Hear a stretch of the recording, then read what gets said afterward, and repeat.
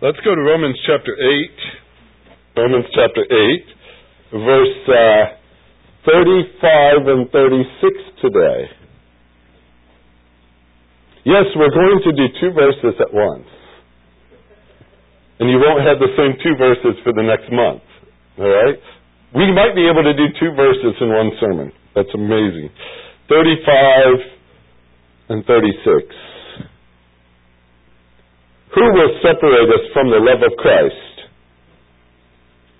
Or tribulation, or distress, or persecution, or famine, or nakedness, or peril, or sword?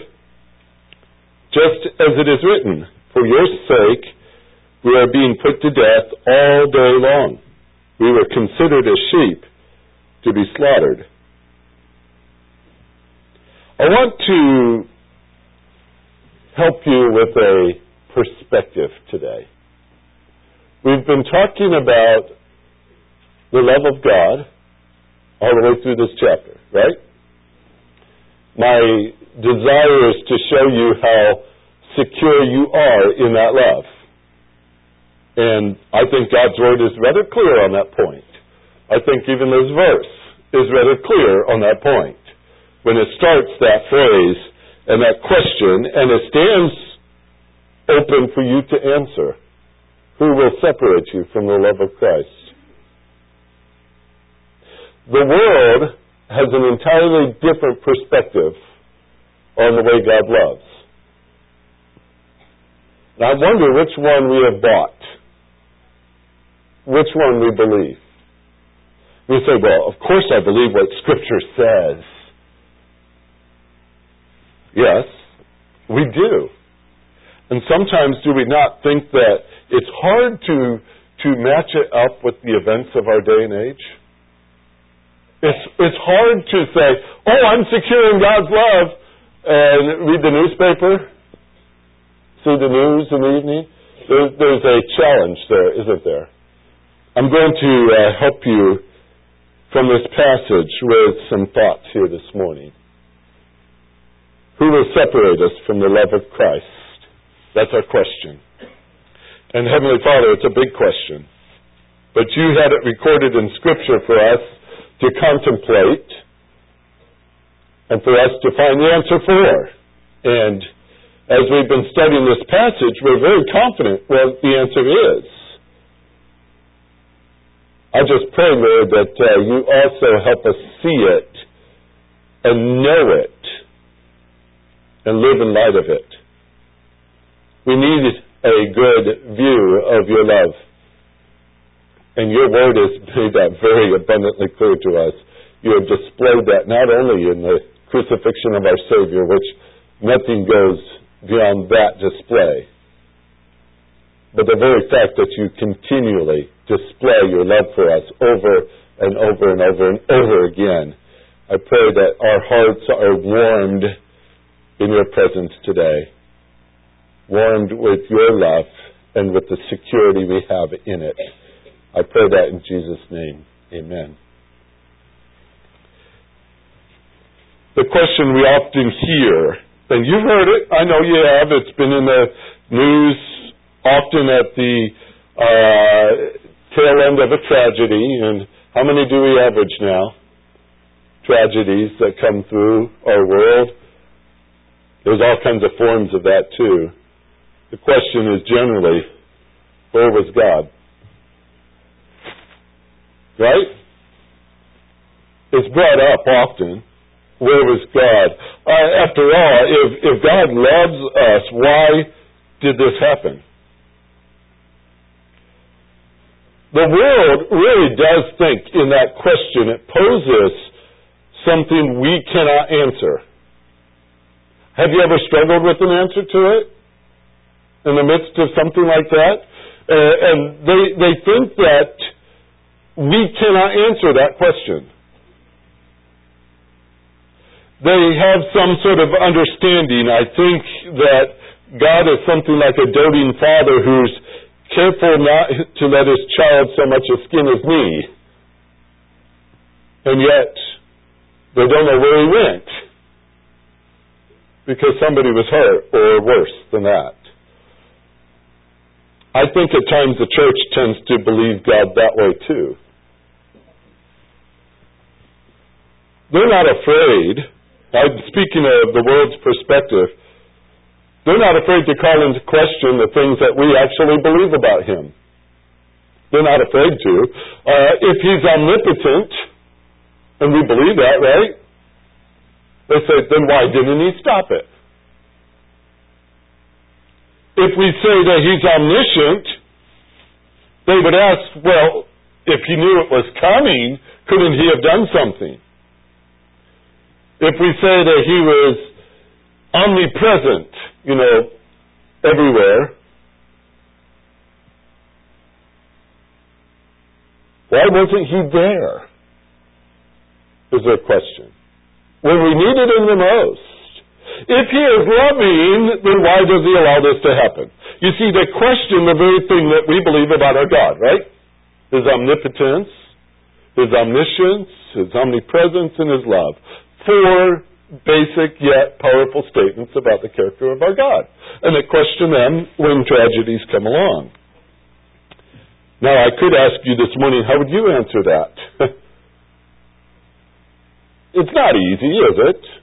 Especially when they confront you and there's hurt in their voice. They've lost maybe the dearest person in their life in a tragedy. Maybe you've even asked some of the same questions. Where was God at this time? Remember, it was Job who wrestled with things like these.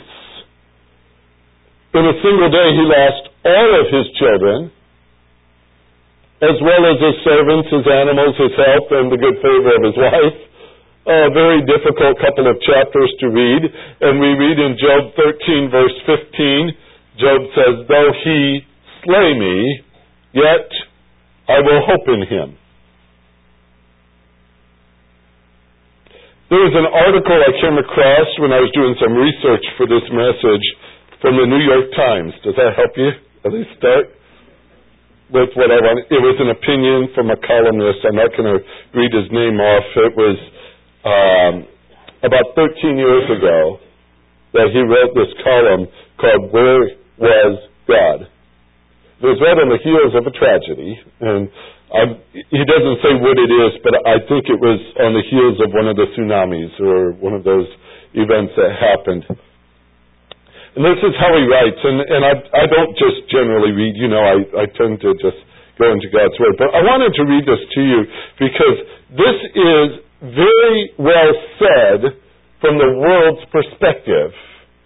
And it shows you also what they do with the information they have that we believe, and how they could just turn it just a pinch this way or a pinch that way, and it comes out entirely different. Now, I'm going to comment as I go through this a little bit, but this is how he starts. In the aftermath of a cataclysm, with pictures of parents sobbing over dead infants driven into human consciousness around the globe, faith-shaking questions arise. Where was God? Why does a good and all-powerful deity permit such evil and grief to fall on so many thousands of innocents? What did these people do to deserve such suffering? After a similar natural disaster wiped out tens of thousands of lives in Lisbon in the 18th century, the philosopher Voltaire wrote a piece called Candide, I think is how you'd say Candide, savagely satirizing optimists who still found comfort and hope in God. After last month's Indian Ocean tsunami, the same anguishing questions is in the minds of millions of religious believers. Turn to the book of Job, he says, in the Hebrew Bible. It was written some 2,500 years ago during what must have been a crisis of faith. The covenant with Abraham, worship of one God, and his people would be protected, didn't seem to be working. Stop right there. Do you see a problem already? Abraham and Job was probably the first book written in the Old Testament. Job did live during the time of Abraham. Job was not a descendant of Abraham. Job did not live under the Abrahamic covenant. Job did not question whether or not the Abrahamic covenant worked. It had nothing to do with Job's story. But notice how quickly that just popped in. Well, something must be wrong. I mean, God would protect his people, right? Then he goes on to say, the good die young and the wicked prospered. Where was the promised justice? The poet-priest who wrote this book, Job, began with a dialogue between God and the Satan, then a kind of prosecuting angel. When God pointed to my servant Job as most upright and devout, the Satan, interesting how he keeps calling him that, the Satan suggested Job worship God only because he had been given power and riches. On a bet that Job would stay faithful, God let the angel take the good man's possessions, kill his children, and afflict him with lonesome boils. On a bet. I thought, all right. You liking this so far? The first point the book of Job made was that suffering is not evidence of sin. When Job's friends said that he must have done something awful to deserve such misery, the reader knows that is false. I can go with what he just said. Job's suffering was a test of his faith. You would agree with that too. Even as he grew angry with God for being unjust. See how quickly that slipped in? Wishing he could sue him in a court of law. He never abandoned his belief. And did this righteous Gentile get furious? I'm not going to read the next sentence. It's not pretty. Forget the so-called patience of Job. That legend is blown away by the shockingly irreverent biblical narrative. Job's famous expression of meek acceptance in the 1611 King James Version, though he slay me, yet will I trust him, was a blatant misreading by nervous translators. Modern scholarship offers a much different translation. He may slay me, I will not quaver. You know what? I looked up the Hebrew and he's wrong. He wanted it to sound different. But the Hebrew reads just like your version read this morning. Right? The point of Job's gutsy defiance of God's injustice, right there in the Bible, is that it is not blasphemous to challenge the highest authority when it inflicts a moral wrong. Can you feel this going somewhere? This is not good, is it? Indeed, Job demands that his unseen adversaries show up at a trial. With a written indictment, gets an unexpected reaction. In the thunderous theophany, God appears before the startled man with the longest and most beautifully poetic speech attributed directly to him in Scripture. Frankly, God's voice, out of a whirlwind, carries a message not at all satisfying to those wondering about moral mismanagement. Virginia Woolf wrote in her journal, I read in the book of Job last night, I don't think God came out well in it. The powerful voice demands of a puny man, where were you when I laid the earth's foundation? Summoning the image of a mythic sea monster symbolizing chaos, God said, can thou draw out Leviathan with a hook? Now, he just misrepresented something there too, by the way. The poet-priest points, I think, is that God is occupied, bringing light to darkness, imposing physical order on chaos, and leaves his human creatures free to work out moral justices on their own. In other words, God's too busy with this stuff. He's just too busy in the universe to concern himself with man. Job's moral outrage caused God to appear, thereby demonstrating that the sufferer who believes he is never alone, Job abruptly stops complaining. And in a prosaic happy ending that strikes me as tacked on by other sages to get the troublesome book accepted in the human canon, he is rewarded. Now, here's his lessons. He has 3 lessons. Victims of this cataclysm in no way deserve a fate inflicted by the leviathanical forces of nature. Number 2, questioning God's inscrutable ways has an exemplar in the Bible and needs not undermine faith. And number 3, humanity's obligation to ameliorate injustice on earth is being expressed in a surge of generosity that refutes Voltaire's cynicism. You say, what is all that? That's a man who doesn't understand God. He does not understand what happens in a world like ours. He doesn't know where to go with his answer, and so he's blamed God for it, hasn't he? It's God's fault. And God's so busy with the universe, he really doesn't have time for us either. And the only way they could come to such conclusions is to continually twist the words of Scripture and to make it look like God is more on the other side than on your side. How does that mesh with Romans 8?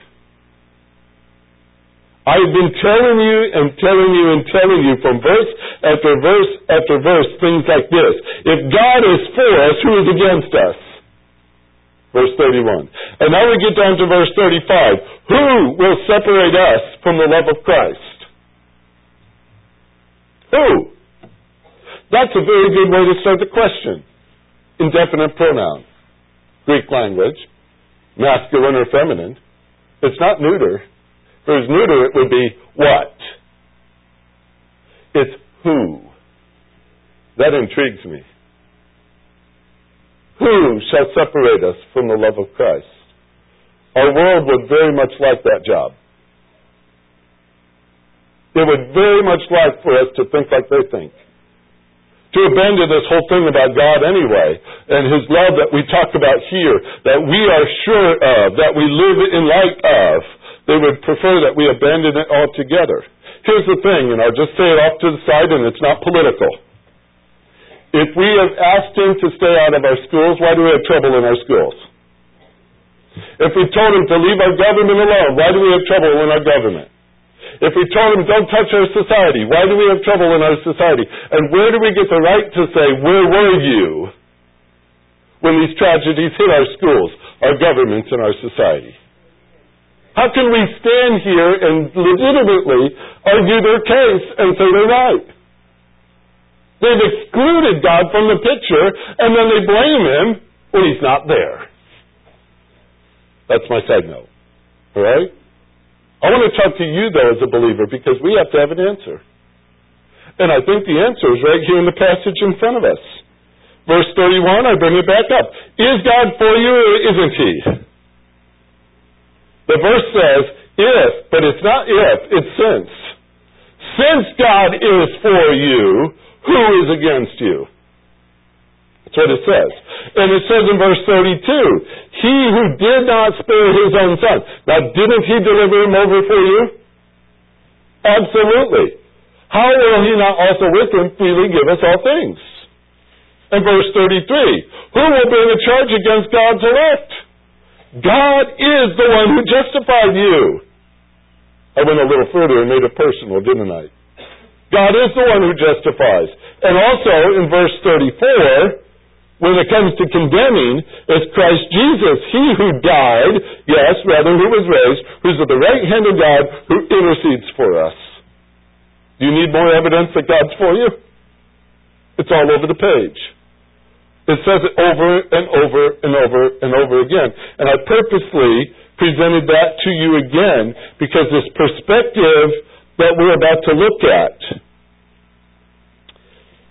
When I preached 33 and 34, I intentionally talked about sin, didn't I? I talked about sin and its consequences. Because that's what justification touches on, doesn't it? That's what the crucifixion was all about, wasn't it? Crucifixion was not to help us get better climate. Right? There are some people who have really weird ideas what that was all about. Paul wrote about justification. He wrote about the sacrifice of Christ on our behalf.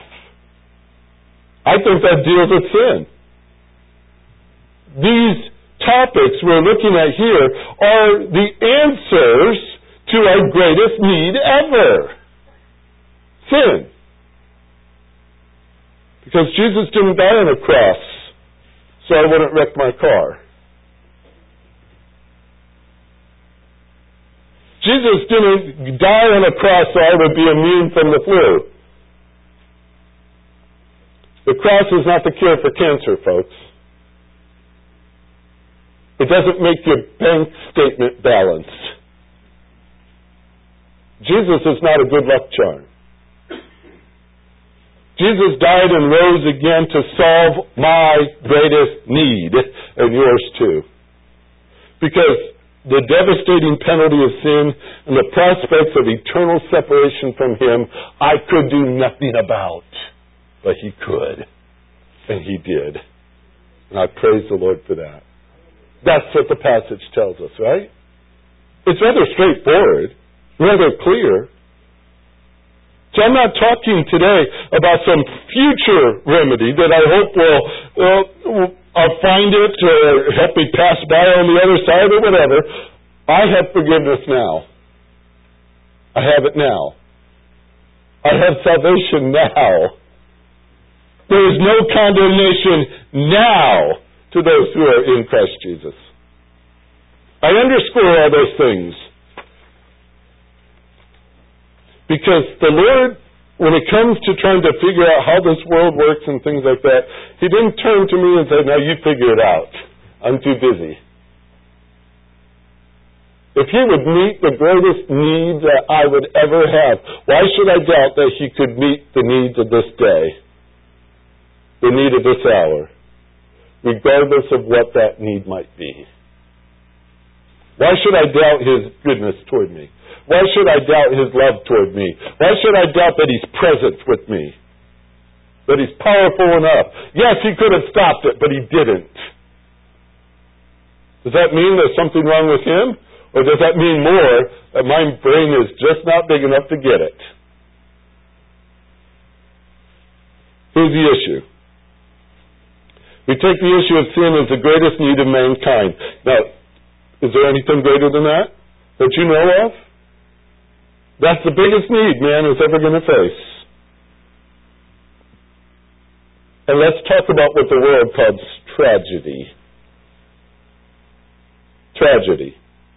Look at verse 35. You see the list?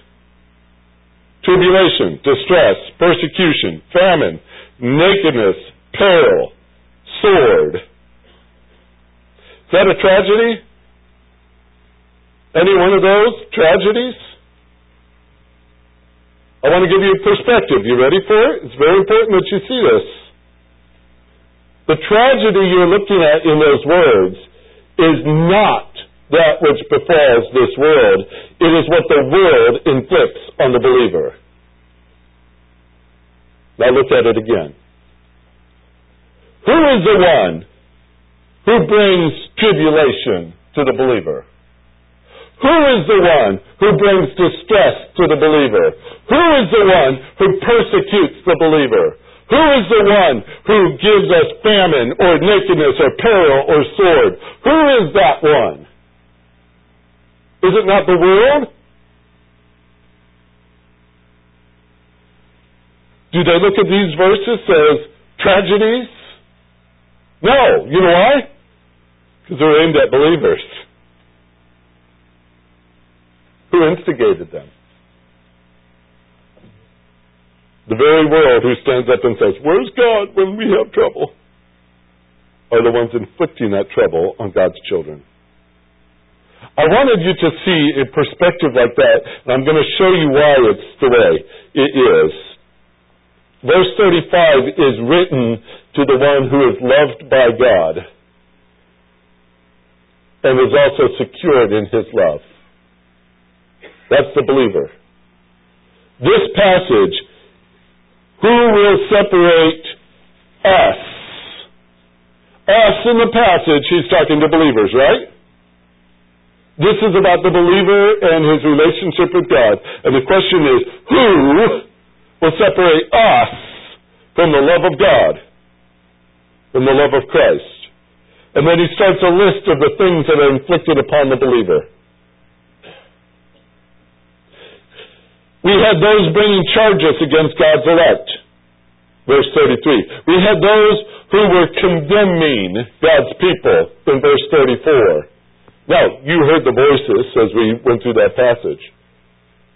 The world is certainly a part of that scheme. We know Satan could do that. We know even our own sinful hearts, our own sinful consciences can cry out against us too.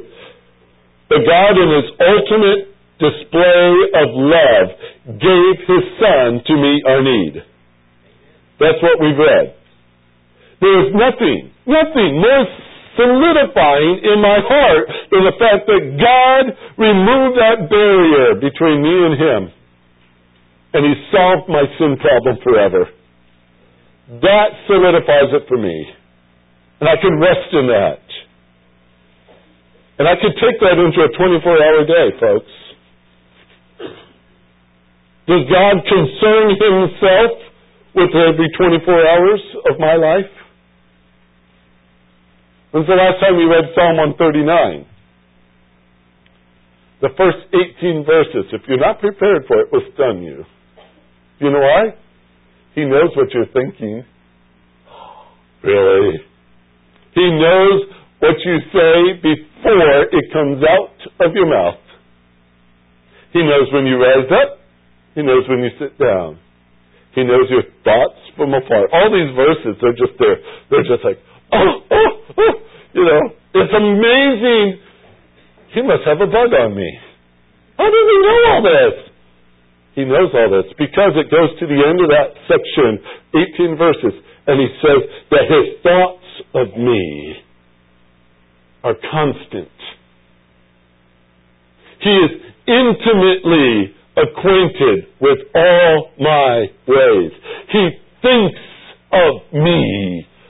That could blow your mind, folks, just to think He loves you that much. And it's recorded in 18 verses today. I'm not going to read through that whole passage, but the simple answer is, yes, God is concerned with every second of your day, whether you're awake or you're asleep. Now, that's incredible, knowing how many of His children He keeps an eye on. He is God, after all, isn't He? So in Romans 8, when it says, who will separate us from the love of Christ? Is it tribulation, distress, persecution, famine, nakedness, sword, peril? Who? Who's ever going to separate you from Him? Who's ever going to divide you from Him? Who's ever going to put a space between you and Him? That's the Greek word here. It's the idea of making you independent, cut you off, send you out on your own, cut the rope and let your boat just drift. A.T. Robertson, the Greek scholar, said, can anyone put a distance between Christ's love and us? Can anyone lead Christ to cease loving us? Well, if it were a thing that separates us from His love, then we might say, well, that would have been my sin. I mean, that's the strongest thing I could think of that might be the biggest problem in my relationship with Him, but He's already answered that one. And your sin is not greater than His love. Rest in that. I'm not trying to say do what you want. You understand. The question is who? Every translation I looked up on my computer, just in case I covered everybody in this room. I don't know if you've got one from Zimbabwe or something like that. You might have a different word. But I don't have that one. Every single translation said who. If you have something different, tell me later. All right? I want to know which one didn't put who in there. It says, who will separate you from the love of Christ? Who is it? You know, for the longest time, I'll be honest with you, as a teenager going into Bible college, I believed there was an answer to who, and I thought it was me. I said, well, maybe they can't do it, maybe they can't do it, maybe I can separate myself from the love of Christ. I don't know why I was so cocky with that kind of an answer. I thought maybe that was true, that I could do it. my own free will, all this stuff. I don't like my will, by the way. If you want it, you can have it. Mine has never done me any good. But I thought back then, I could do whatever I want. I could separate myself from the love of Christ. And I'll give you a preview, because down into verse number 38, I'm convinced that neither death, nor life, nor angels, nor principalities, nor things present, nor things to come, nor powers, nor height, nor depth, nor any other created thing. I stopped right there and said, I'm a created thing. And guess what? Will ever be able to separate me from the love of God. I couldn't do it. And it stopped me in my tracks. This question of who then? Sin tries, and it's failed to put that wedge between God and I. Accusers have tried to condemn, but there's no place for that to stand before His throne. We saw that. Jesus is there to intercede, right? He's there at the Father's right hand. Remember Balaam in the Old Testament?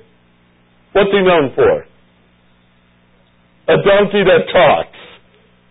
You guys ever get a donkey in your herd or out there, and it's talking, get rid of it. It doesn't lead to anything good. Right? But Balaam had this donkey, and it talked. But that wasn't what Balaam was really all about. That was part of the story. He was hired by the Moabite king to come and curse the Israelites. And he tried. Every time he tried, God took over his mouth and he declared a blessing. So Balaam didn't want to go home unpaid. And so, he recommended to the king of Moab another idea. He said, basically, if we cannot condemn them, if we cannot destroy them, God can. Just get them to sin, and God will take care of the rest. That was his advice, and you know what? They tried it. And there was a terrible result from that story. If you want to know the rest of it, come on Sunday nights. We're in the book of Numbers. All right, I won't tell you the rest. But the world uses this technique, by the way, against believers today still. We have an advocate with the Father, the Lord Jesus Christ, who sits at the right hand of our Father, who intercedes for us. And they say, well, if we cannot separate God from them, we will do our best to separate them from God. Plan B, in this very twisted mentality of theirs, is if we persecute them, they will deny Him. You see, if God sees us suffering, and He sees how puny we are, He might forsake us. But more times than not, when it hurts, we give in. That's the world's perspective on this whole thing. If we suffer, we're going to turn against Him. So they look for a list of tragedies. Things they can inflict or impose on a believer to get them to quit. To deny that God cares. To walk around in this world like they walk in miserable existence, wondering if anybody cares at all. The device the world uses against a believer is nothing new. This is what Jesus said. John 15, just before He was crucified, these are His words. Starts in verse 18, I'm going to read through verse 25. If the world hates you, you will know that it hated me before it hated you. If you were of the world would love you as its own. But because you are not of the world, but I chose you out of this world, because of this, the world hates you. Remember the words that I said to you, a slave is not greater than his master. If they persecuted me, they will also persecute you. If they kept my word, they would have kept yours also. But all these things they will do to you for my name's sake, because they do not know the one who sent me. They do not know Him. If I had not come and spoken to them, they would not have sinned. But now they have no excuse for their sin. He who hates me hates my Father also. If I had not done among them the works which no one else did, they would not have sinned. But now they have both seen and hated me, and my Father as well. But this they have done to fulfill the word that was written in their law, they hated me without a cause. Then He says in John 16, in verse number 1 through 3, these things I have spoken to you so that you may be kept from stumbling. They will make you outcasts from the synagogue. But an hour is coming when everyone who kills you, they will think that he's offering service to God. These things they do because they had not known the Father or me. Then he says in verse 4, John 16:4, but these things I have spoken to you so that when their hour comes, you may remember that I told you of them. These things I did not say to you at the beginning because I was with you. Then in verse 27, 16:27, for the Father himself loves you. Right in the midst of all these words, the Father himself loves you. And then I go on to verse 33. 16:33, these things I've spoken to you so that you may have peace. In this world you will have tribulation, but take courage. I have overcome the world. Jesus did not leave us without understanding of this world, or what it does, or how it speaks, even about our God. God did not keep quiet about your future. If God had not told us this, we could have wondered, God, why didn't you let us know? You cannot say that against him, can you? He told us so. Why did he say that? Because he loves you. And he doesn't want you to be caught unaware. Even Peter read that in his epistle. He says, why do people act like this is a new thing? I mean, it's quite an interesting question to ask somebody who's suffering like they were. Why is that so new to you? It's in God's Word. Now, by this point, you're probably, on one side, not feeling too good. Because you think, well, I'm living in a world like this. There's no peace in that kind of world. That's the point. This world is not saving you, folks. Jesus Christ did. There's a difference between the two. What Paul added in Romans 8, in verse 36, is this phrase, just as it is written. He goes back to Psalm 44. So it's been around a long time. For your sakes, we are being put to death all day long. We were considered as sheep to be slaughtered. That's what the world does to the believer. God's people do know persecution. God's people do know what it is to be rejected by this world. God's people do know those statements that they trap us with or set before us and think that we don't have an answer for. Where was God at this time?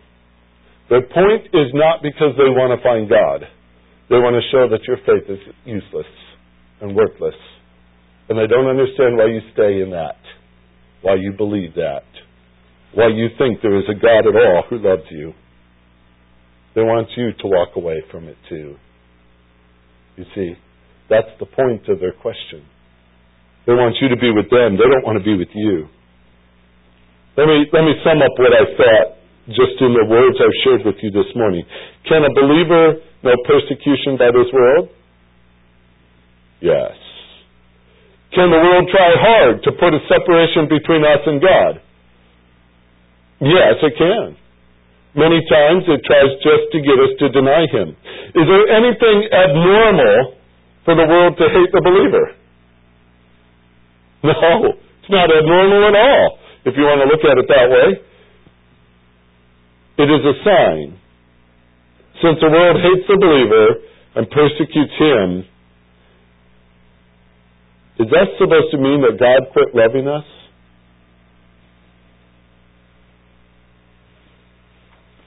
Who is able to separate us from the love of Christ? Now you've got the question, and you also know the answer. You know who is. The who is this world. Among other things, it's this world. It's the people who want to misrepresent God to you. They want to suggest that he's absent. They want to suggest that he doesn't care. They want to suggest that he's ignorant of your life. They want to suggest he's powerless to meet your need. They want to suggest that you have a pretty poor God. And he doesn't come out very good in the end. That's what they want you to believe. Now, you can choose to heed their voice. And you're going to sit there and scratch your head and wonder about your day and be miserable all the way through it and ask the same questions they ask and wonder at all if God cares for you. Or you can trust God's Word. And it says so clearly in verse number 37, we're coming at next week. In all these things, we overwhelmingly conquer through Him who loved us. That's the answer. That's the answer. Heavenly Father, we need this today. We live in such a cynical world. We live in such a sinful, evil world. And we do see the results of sin all around us. We see what it looks like when it's allowed to have its way, when it falls down upon our schools and our government and our society. We see the pain of it, Lord, day after day after. Yes, we do see that this is a wicked world. This world will pass away. But he who does the will of God abides forever. Your word says such things over and over and over again. It calls on us to just trust and walk with our God.